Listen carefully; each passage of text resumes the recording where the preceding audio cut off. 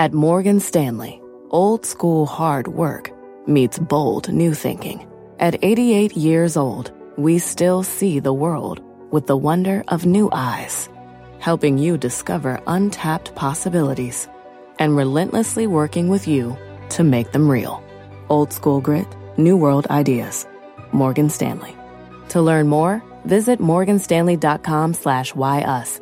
Investing involves risk. Morgan Stanley Smith Barney, LLC. You're listening to The Exchange. Here's today's show.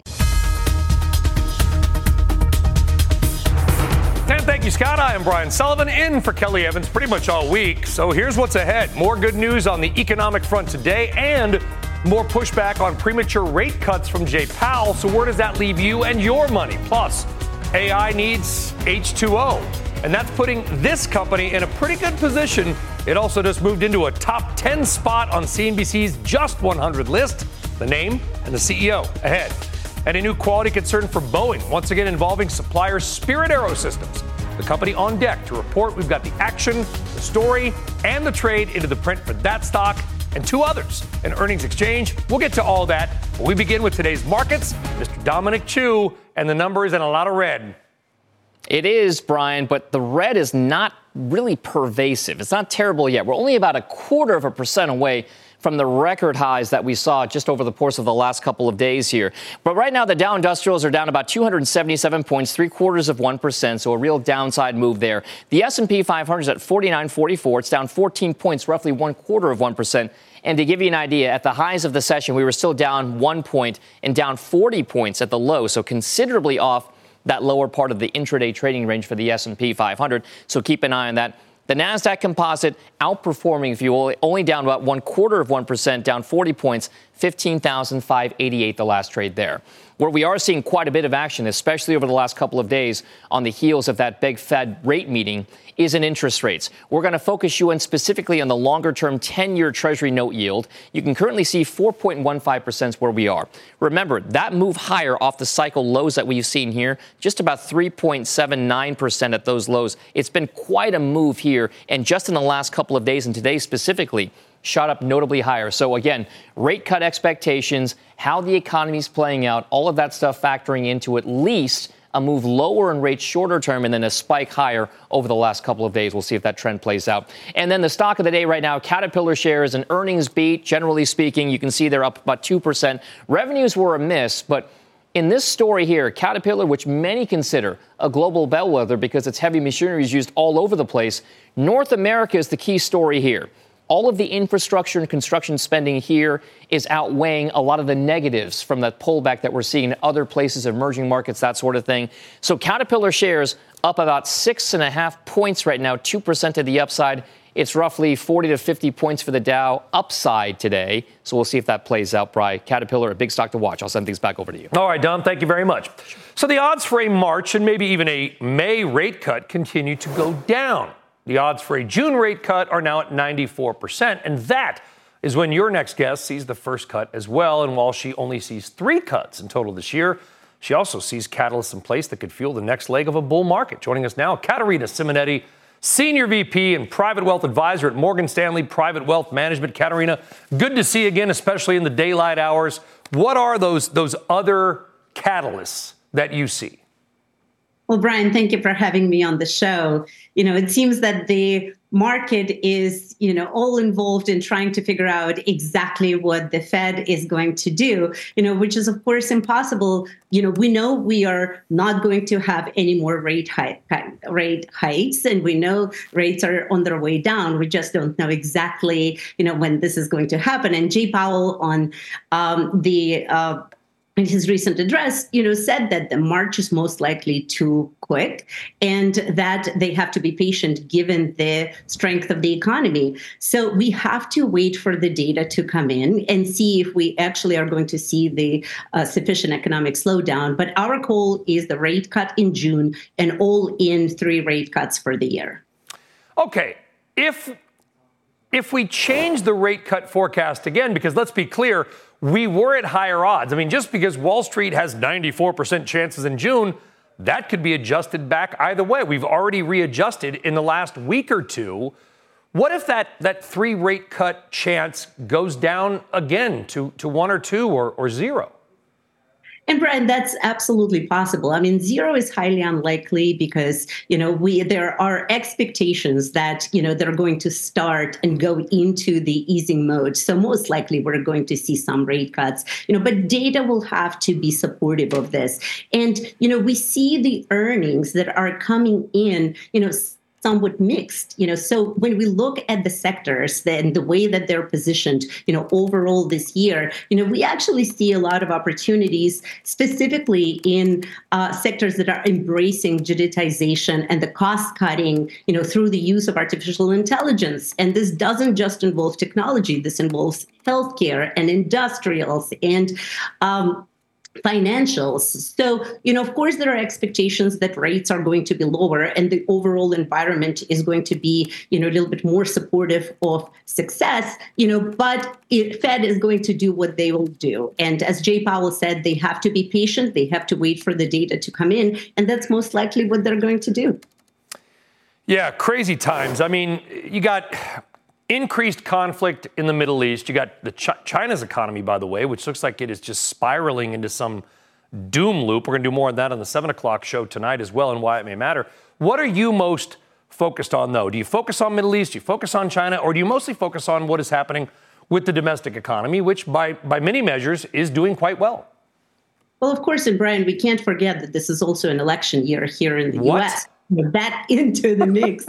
And geopolitical climate is one of the toughest that we've seen in years, which throws in another wild card, into the mix. And market has to be very conscious of that. But, from the opportunity perspective, we're looking at defense companies and their positioning, the satellite surveillance companies, the cybersecurity companies is something that, investors might want to look at and, add to their portfolio. And with that said, of course, investors should not make any drastic changes to their portfolios based on what Fed will or will not do. We know that. We tell our clients to focus on companies that are efficient, positioned to make money, because of the cost-cutting measures that they've taken before. And these are the type of quality companies that are going to get rewarded this year. Are you a big believer in the Magnificent Seven, Katerina, or maybe the Super Six if we dump Tesla? Are you one of these people just all in on that and that's all there is? It doesn't sound like it, but I got to ask because everywhere I go, every Uber driver, every restaurant, that's all people want to talk about. It feels like it's 1999 again. Brian, it's a fair question. And I think that, it's hard to argue with the fact that technology plays a huge role in the success and profitability of the other sectors like financials or healthcare. And so absolutely, we encourage people to continue owning technology despite valuations because it's going to play a huge role in the success of portfolios. And we also can't forget that historically, following the rate cuts, the large cap tech has performed really well. And that might be that other boost to that sector, not that it needs any more boosts. Katerina Simonetti, always a pleasure to see you. Katerina, thank you for coming on. All right, so let us drill down a little more deeply into one sector that, of course, is energy. When we say drill down, we're going to go with energy. Now, most energy stocks moving lower due to a drop in oil prices. Regardless of what's happening in the Middle East, oil just continues to stay flat or even down. In fact, the sector for stocks down 3% since the Israel-Hamas war and other disruptions the shipping in the Red Sea began. Now, Occidental Petroleum CEO Vicki Hollub addressed the situation earlier from the SMED Investor Conference in Arizona. They're causing rerouting of ships. They're causing shipping rates to go up. So it's more of a disruption in terms of delivery than it is in terms of price.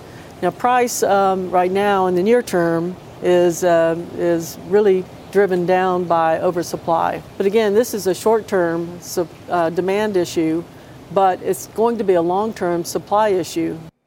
So now let's head back to that conference for reaction from longtime investor and energy investor and Occidental shareholder, Bill Smead. He is Chief Investment Officer at Smead Capital Management and just happens to share a name with the conference. It's amazing how that works out, Bill. Thanks for coming on. Thanks for having me. It's truly remarkable that given all that we just talked about, what Vicky talked about, what you and Tyler are talking about, all the stuff in the Middle East, oil's in the low 70s. What do you make of it?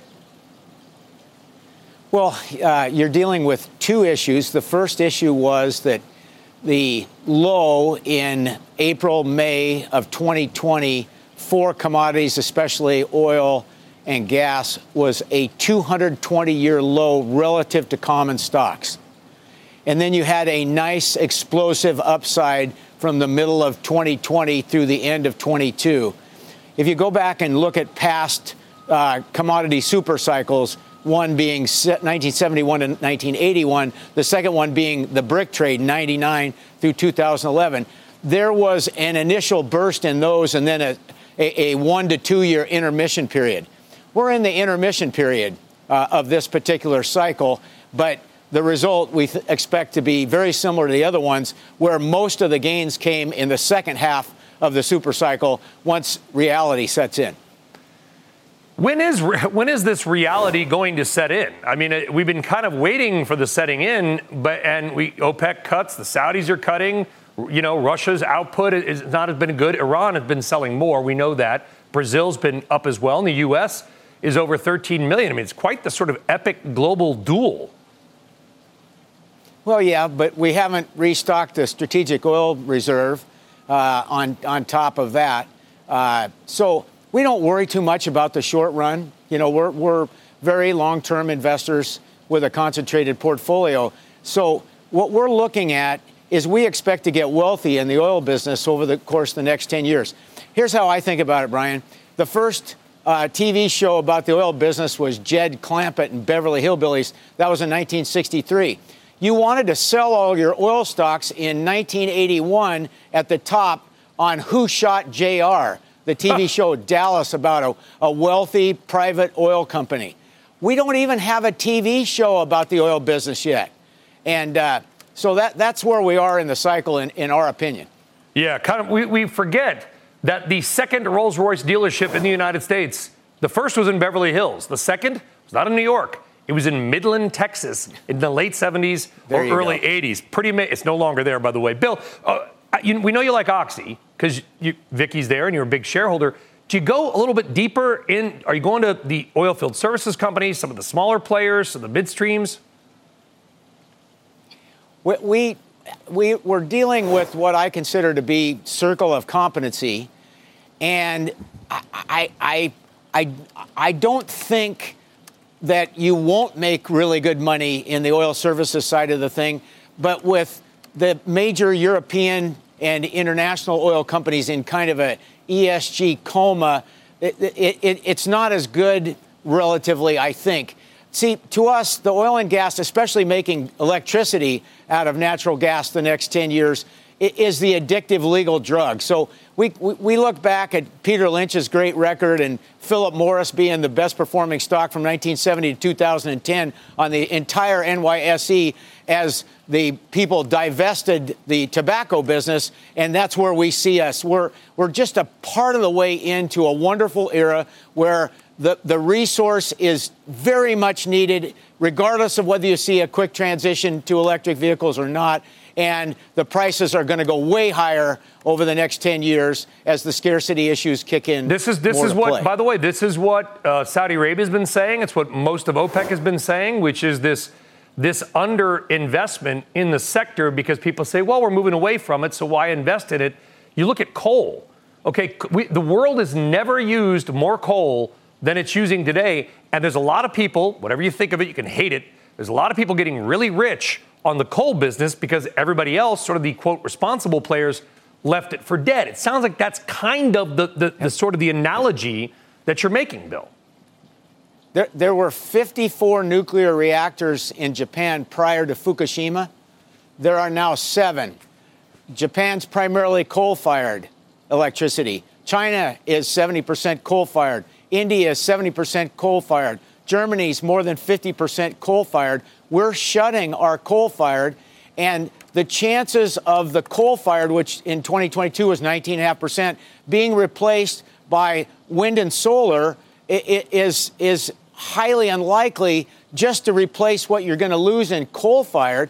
And that doesn't count the fact that that the demand for electricity is going to explode the next 5 to 10 years.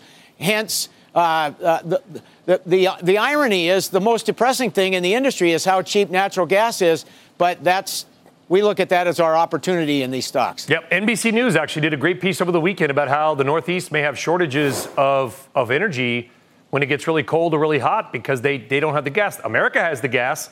The Northeast does not have the gas. Bill Smead, Smead Capital Management, thanks for having CNBC out there. Tell Tyler hello, and we'll see you again soon.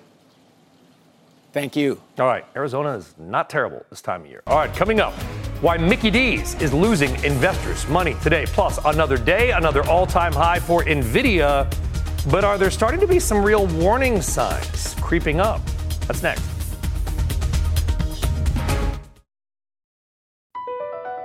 Across America, BP supports more than 275,000 jobs to keep energy flowing.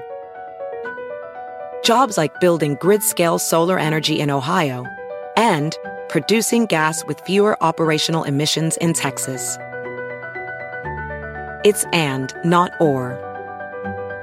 See what doing both means for energy nationwide at bp.com/investing in America.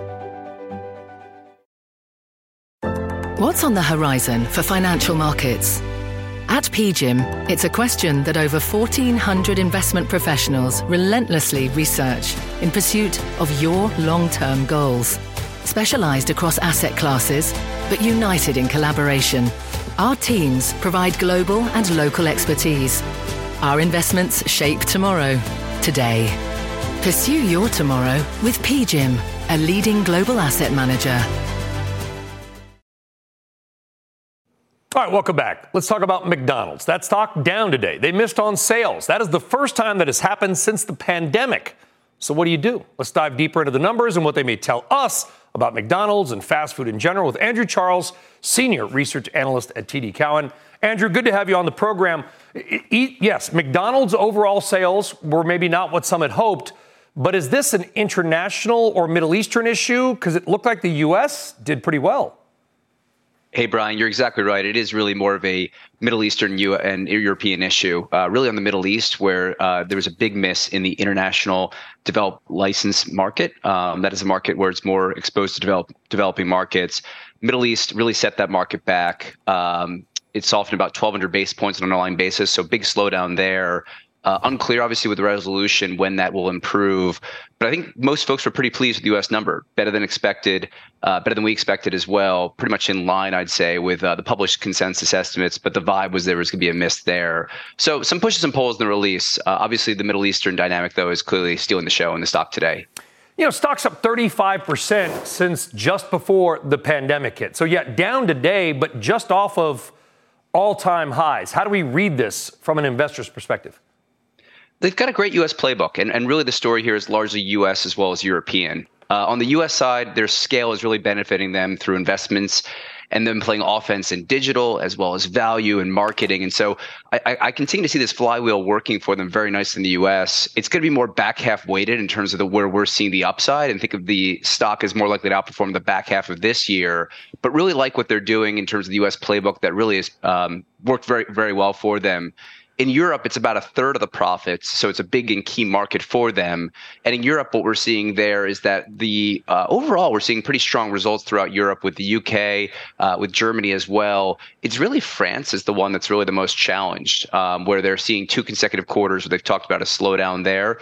They're acting with a sense of urgency to improve it, but just France is obviously a key market for them. It's one of the largest markets in the world, believe it or not, outside of the United States. About 11% of their profits. And so we think that France is going to take some time to improve. But broadly speaking, Europe is holding in very nicely outside of France.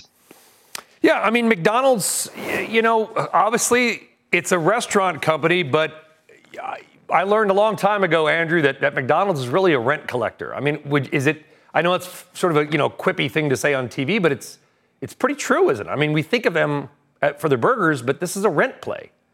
You must have seen The Founder. It's a great movie. But yes, you're absolutely Michael right. Keaton, very nice. Yeah, those blenders. One of my favorite actors. There you go. You're absolutely right. It is the heavy real estate ownership is something that they prioritize, even still, in their key markets where they continue to want to own the real estate and sublease that to the franchisees. Mm-hmm. And so you're right that, this is more of, they have the really strong dynamic of the real estate ownership here. Cleaner balance sheet as a result of that relative to its peers that investors certainly value. What's the best? They hate the term fast food. They prefer QSR, quick service restaurant. What's the best fast food play, Andrew, in your coverage universe?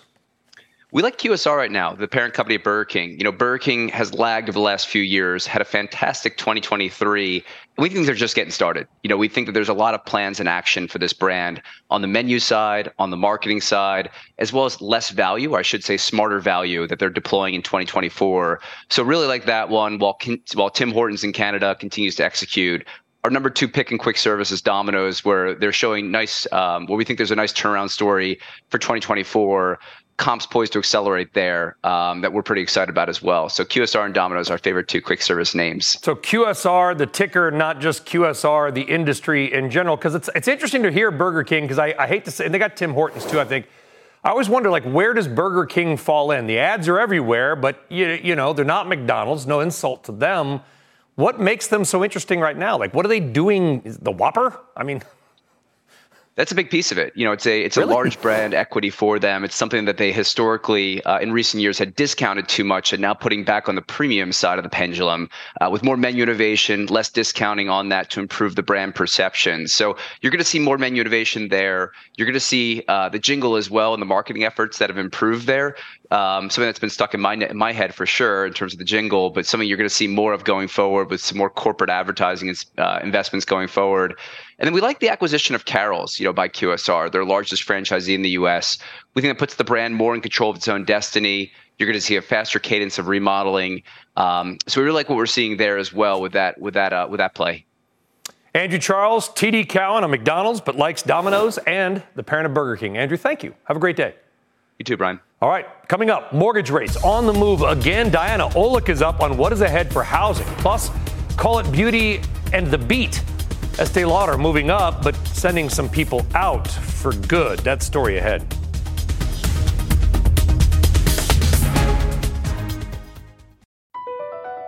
BP added more than $70 billion to the U.S. economy in 2022 by making investments from coast to coast.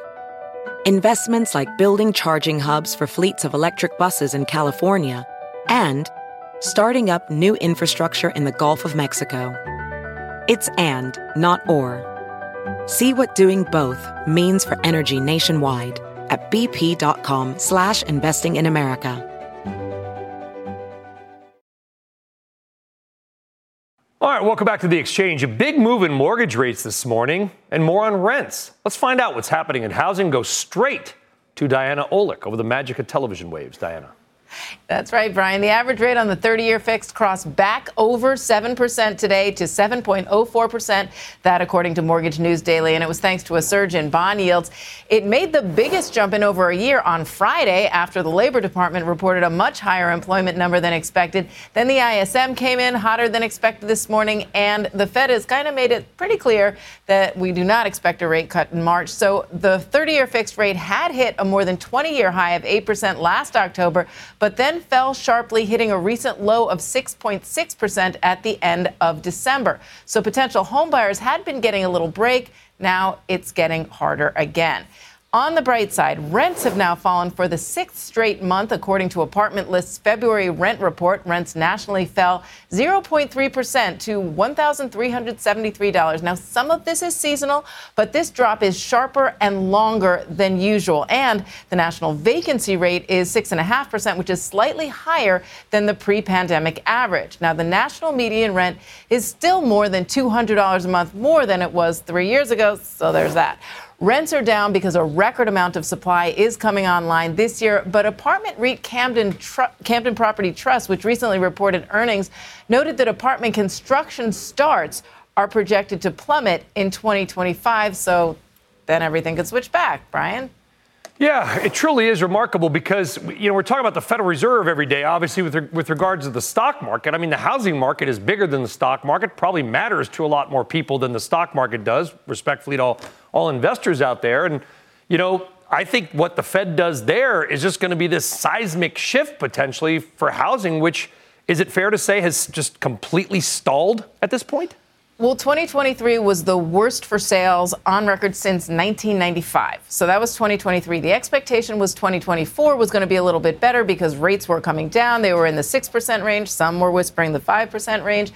And a little more supply is coming on the market. Now, the home builders, you're talking stocks, the builders have been doing very well, but they're still not building where they need to be, and they're still being very cautious. And they're worried again about mortgage rates because they have to pay to buy down those rates for their consumers. So 2024, in my mind, is still kind of up in the air for housing. We need more supply, even more than we need lower rates, because more supply helps to ease prices.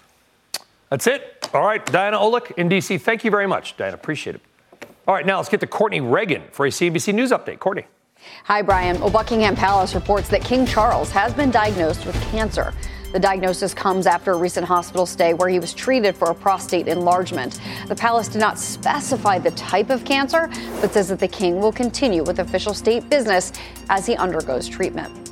A team of officials from the Treasury Department will travel to Beijing this week to meet about the economy in China. The news of the trip was first reported by New York Times and comes after news of Secretary Yellen's trip to the country later this year. The high-level team, led by the Undersecretary for International Affairs, will have conversations about China's trade tactics, specifically the country's use of unfair economic practices that has angered many in Washington. And a South Dakota tribe is banning Governor Kristi Noem from its reservation for her recent comments on the U.S.-Mexico border. In a letter published Friday, the president of the Oglala Sioux tribe blamed Noem's use of the word invasion to justify sending the state's National Guard to the border. Brian, back over to you. All right, Courtney Reagan, thank you very much. All right, coming up, here is your last look at today's mystery chart. It's also the first look. It is the first chemical company to crack the top 10 of any Just 100 list. Pretty big move considering it ranked number 325 just 4 years ago. We're going to reveal the name and talk to the CEO after the break. And during February, we are celebrating Black Heritage Month. Here is Intel Chief Legal Officer April Miller-Boyce sharing her story. My maternal grandmother was one of 6 sisters, and they came from Columbia, South Carolina, and we called them the Lewis Girls, and they were fiercely independent women, and I really, because of them, grew up believing that I could be anything that I wanted to be, so having that foundation was really incredibly important.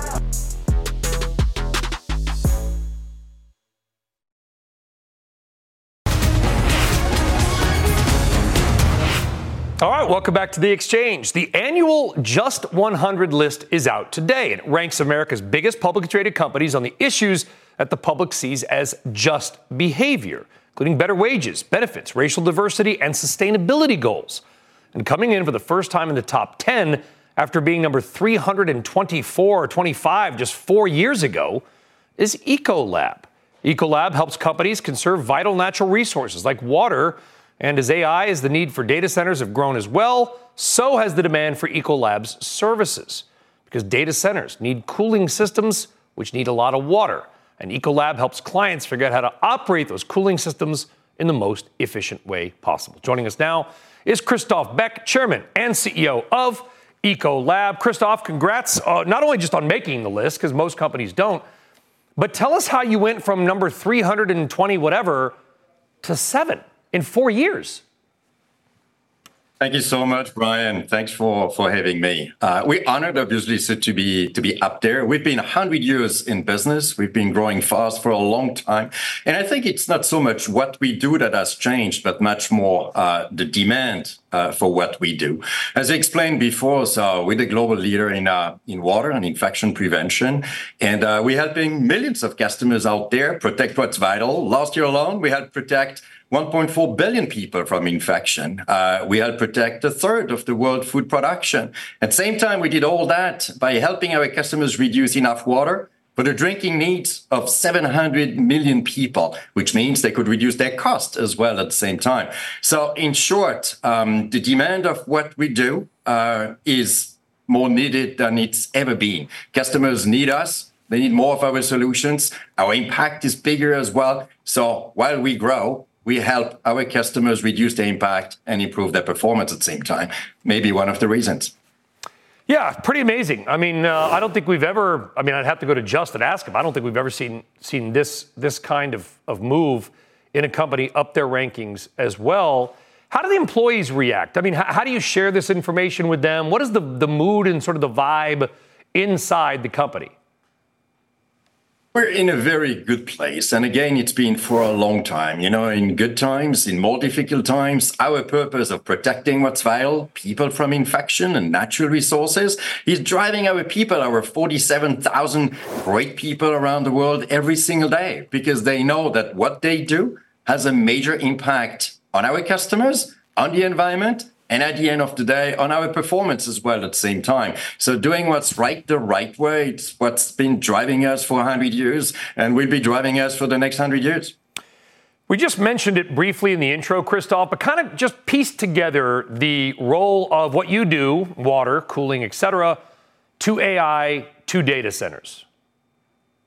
It's a great question. You know, those new technologies, electrification or digital technologies all need much more power, obviously.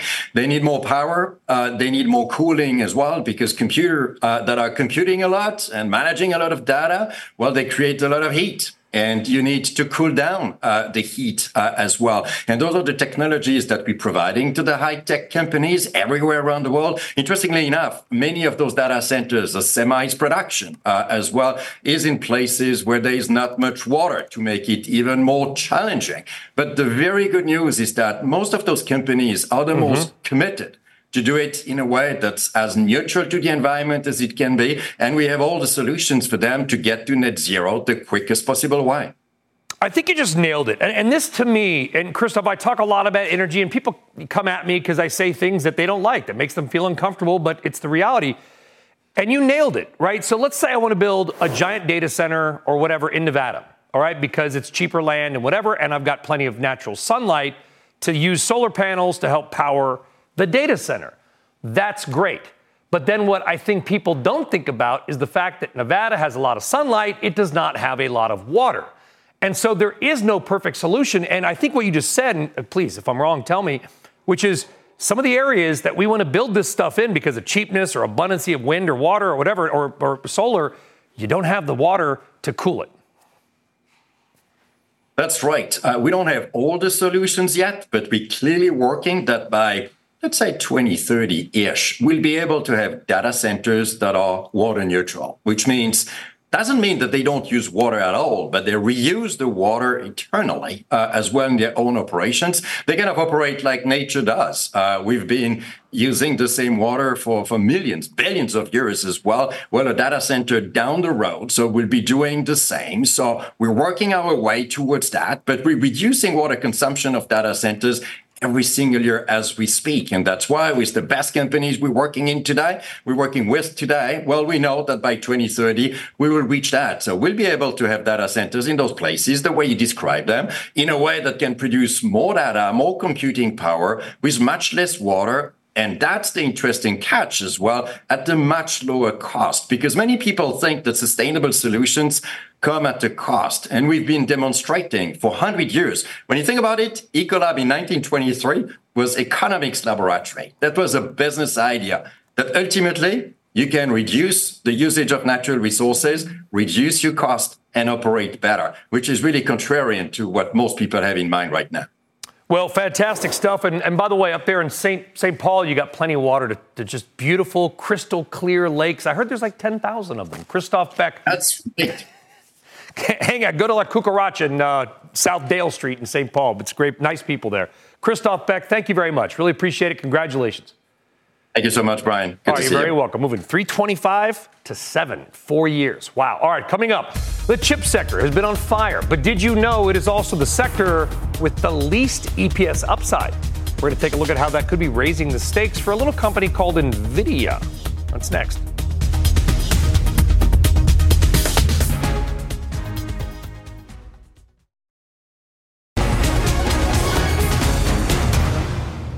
All right, welcome back. Shares of On Semi, they got it going on today, soaring on a fourth quarter beat, although the company did issue weaker than expected guidance for its first quarter.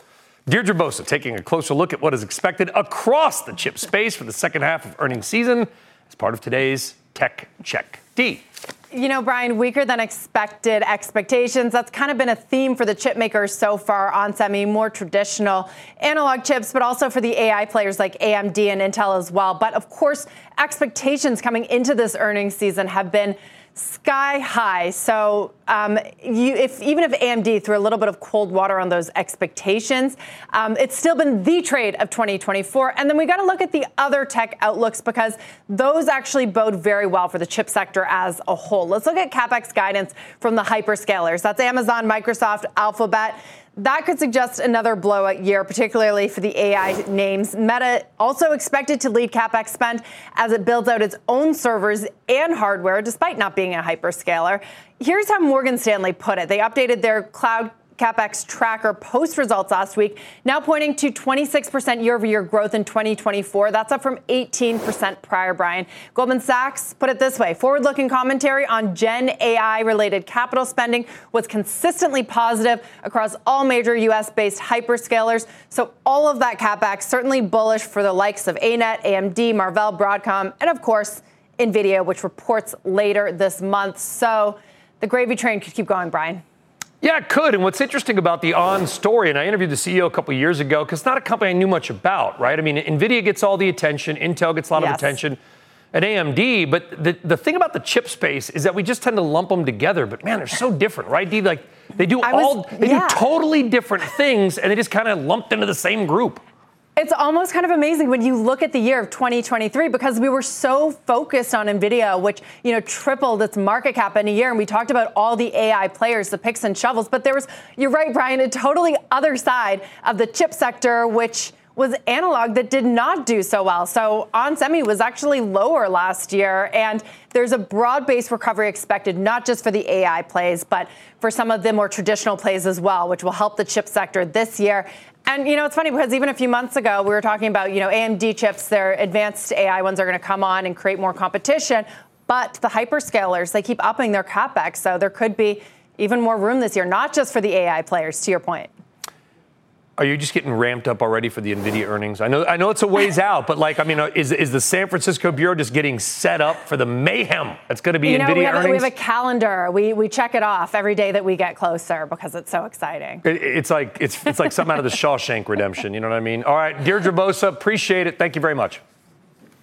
All right, on deck, new problems at Boeing, once again involving its supplier, Spirit AeroSystems, all as that company is getting set to release its numbers. We've got the story and the trade on that, as well as two more names ahead.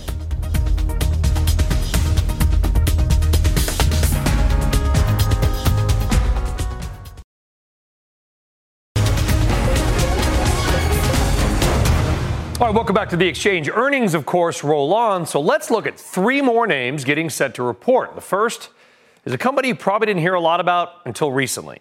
Spirit AeroSystems. We're also going to talk about Spotify and NXP Semiconductors, but we're going to talk about Spirit to begin. And here with our trade is Nancy Tengler, CEO of Laffer Tengler Investments. Let's begin with Spirit and some fresh quality control issues. For that, we'll go to Phil LeBeau on what now is happening at Spirit AeroSystems. Phil. It's another problem that they have flagged for Boeing with some of the fuselages, the 737 MAX fuselages that they have shipped to Boeing.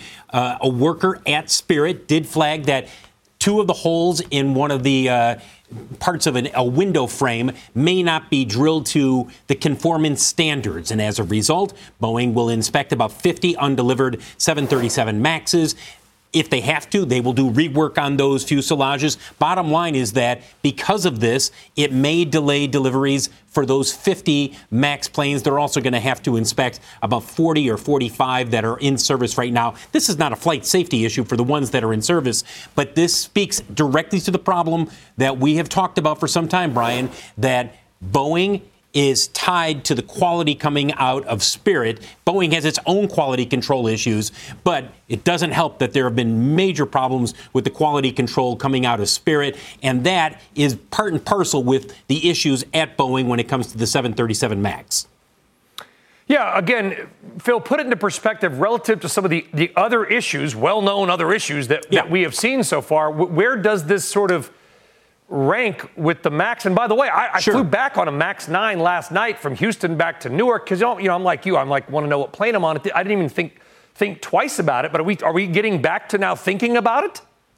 I think there are going to be some people who think about it. I think most people, they won't think about it. Look, the planes that are in service right now, and I'll get back to your question just a second. The ones that are in service right now that are MAXs that have been inspected and are good to go, they're good to go. It's not like they're saying, well, whatever, put them back in service. They have been inspected and they're up to standards. The issue when it comes to the current MAX fuselages and these potential delays, not as big as the door plug issue, which is front and center with the FAA investigation, NTSB investigation, but it does speak to the quality control issues that have led to a number of delays when it comes to MAX deliveries over the last couple of years. And a lot of those can be traced back to the fuselage production problems coming out of Spirit's facility in Wichita, Kansas. Phil LeBeau, appreciate it. Thank you. All right, let's welcome in now Nancy Tengler. Nancy, are you taking a flyer on Spirit AeroSystems or staying away? By the way, I saw your tweet last night, Brian. Very brave, very brave. Fine. So listen, I think there's a big problem here. And Phil, he totally nailed it in his discussion. It's a quality control problem and a cultural problem. So since the first crash, this stock is down 60% in October of 2018. It's down 60%. It's hemorrhaging free cash flow. That's only going to get worse as we see delays of some of these planes now on the fuselage issue. They're in contract negotiations with Boeing and Airbus. I just think, and an interim CEO, which is exactly how Calhoun became CEO of Boeing. I think there are better places to be. So you got to pop in the stock last week. I would run for the exits. This is a sell in my view. Sell, in your view, can't be more direct than that. I flew back on the 9, didn't even think twice about it, but some people do. Oh, by the way, FAA Administrator Michael Whitaker I'm just being breaking news. I got to put my hand to my ear. Here we go. Michael Whitaker, the FAA Administrator, will be on Squawk Box tomorrow morning at 7:10 a.m. Eastern Time. Obviously, talk more about that, and I'd like to also ask them why they built the security checkpoint at Terminal 8 at Newark the way they did, but that's a different issue, Nancy. All right, next up, Spotify stock soared. It's up more than 80% in the past year, but they're in the middle of a cost-cutting push. They've had a bunch of layoffs. People are focused on their premium subscriber tier numbers. And oh, yes, there's the Taylor Swift effect, too. Apparently, she announced a new album last night at the Grammys after winning pretty much everything. Do you own Spotify? Are you thinking about owning it? If you own it, do you want to sell it? We own it. We're hanging on. I don't think you want to chase it because it's pretty expensive on an enterprise value to EBITDA basis. We use relative price to sales ratio. It's still pretty attractive. What am I paying for a future unit of sales? But you're right. The cost cutting is crucial. I think also they're monetizing podcasting, which I think is very important. This management has pivoted with the Joe Rogan contract renegotiation. They've done away with exclusivity. And so their ad spend on their ad revenue on other platforms should improve pretty dramatically. Free cash flow is very strong, and the management has a new CFO that we think will continue the discipline of cost cutting and expanding margins. So on weakness, I would buy. If you own it, it's a hold. All right, moving on. And we just talked about semiconductors, Nancy, with Deirdre Bosa and how they're all so different. So let's talk about NXP Semiconductors. Good run, like most semis, up 20% in 3 months. Morgan Stanley says they're bracing for sort of a chip correction, but talked about how NXP's auto exposure could help insulate it from any, or if it happens, any other downturn. Kind of goes to the point, Nancy, that not all chip companies are built the same. Do you see opportunity here? Yeah, we own it, and we would be buying more on weakness. But I will say this, the company has been very disciplined on inventory management. So they've got about a month and a half of inventory in the channel. They're going to raise that to 2.5 months, which will really provide support to revenues at the tune of about $500 million this year. They've been really aggressive in raising the dividend, 52% annualized over the last 5 years. Should get an announcement today, somewhere in the 20 to 25% range. But I think what you really want to focus on with autos is even if the auto segment is flat to up 1%, which is 55% of revenues, there are more chips going into every combustible engine car and EV. So we think that will also cushion some of the potential slowness. And so we like the stock and we would be adding to it. Yeah, cars are basically computers with tires on them, and they're just constantly bonging you to death. That's why I like my old car, but that's a different issue. Nancy, I want to go to the broader markets. Obviously, a lot going on around there always is, but we're basically sort of at sort of a proxy war in the Middle East in some ways. Every day now there's some missile attacks. Oil's not moving on that. But what are you watching most closely? Is it still just all about the Federal Reserve? I think that is the one thing that investors are looking over their shoulders about. But so far we've seen nothing. I've drawn an analogy between the 1990s and this market and this economy, and there are many similarities, not the least of which was a war, a geopolitical shock, an inverted yield curve, a soft landing. Yields, the 10-year was trading between 5 and 7% for the entire decade. We had a shortage of workers, productivity improvements. So I do think underlying all of this, the U.S. economy is the best place to be, and we will continue to see spending on technology, which will drive productivity. Even at a name like McDonald's, which talked about how the Middle East hurt sales, you are seeing the benefits of digitization. Nancy Tangler, you timed it perfectly. Got like 9 seconds left in the program. Really appreciate it, Nancy. Be well. We'll see you soon. All right, that does it for The Exchange. Contessa Brewer getting ready for Power Lunch. If she'll have me, I'll join her. And we'll do some loud budgeting. That's Power Lunch on the next side of this quick break.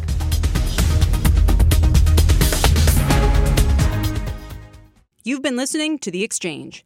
Make sure you're subscribed to get each episode every day. Same time, same place. Across America, BP supports more than 275,000 jobs to keep energy flowing.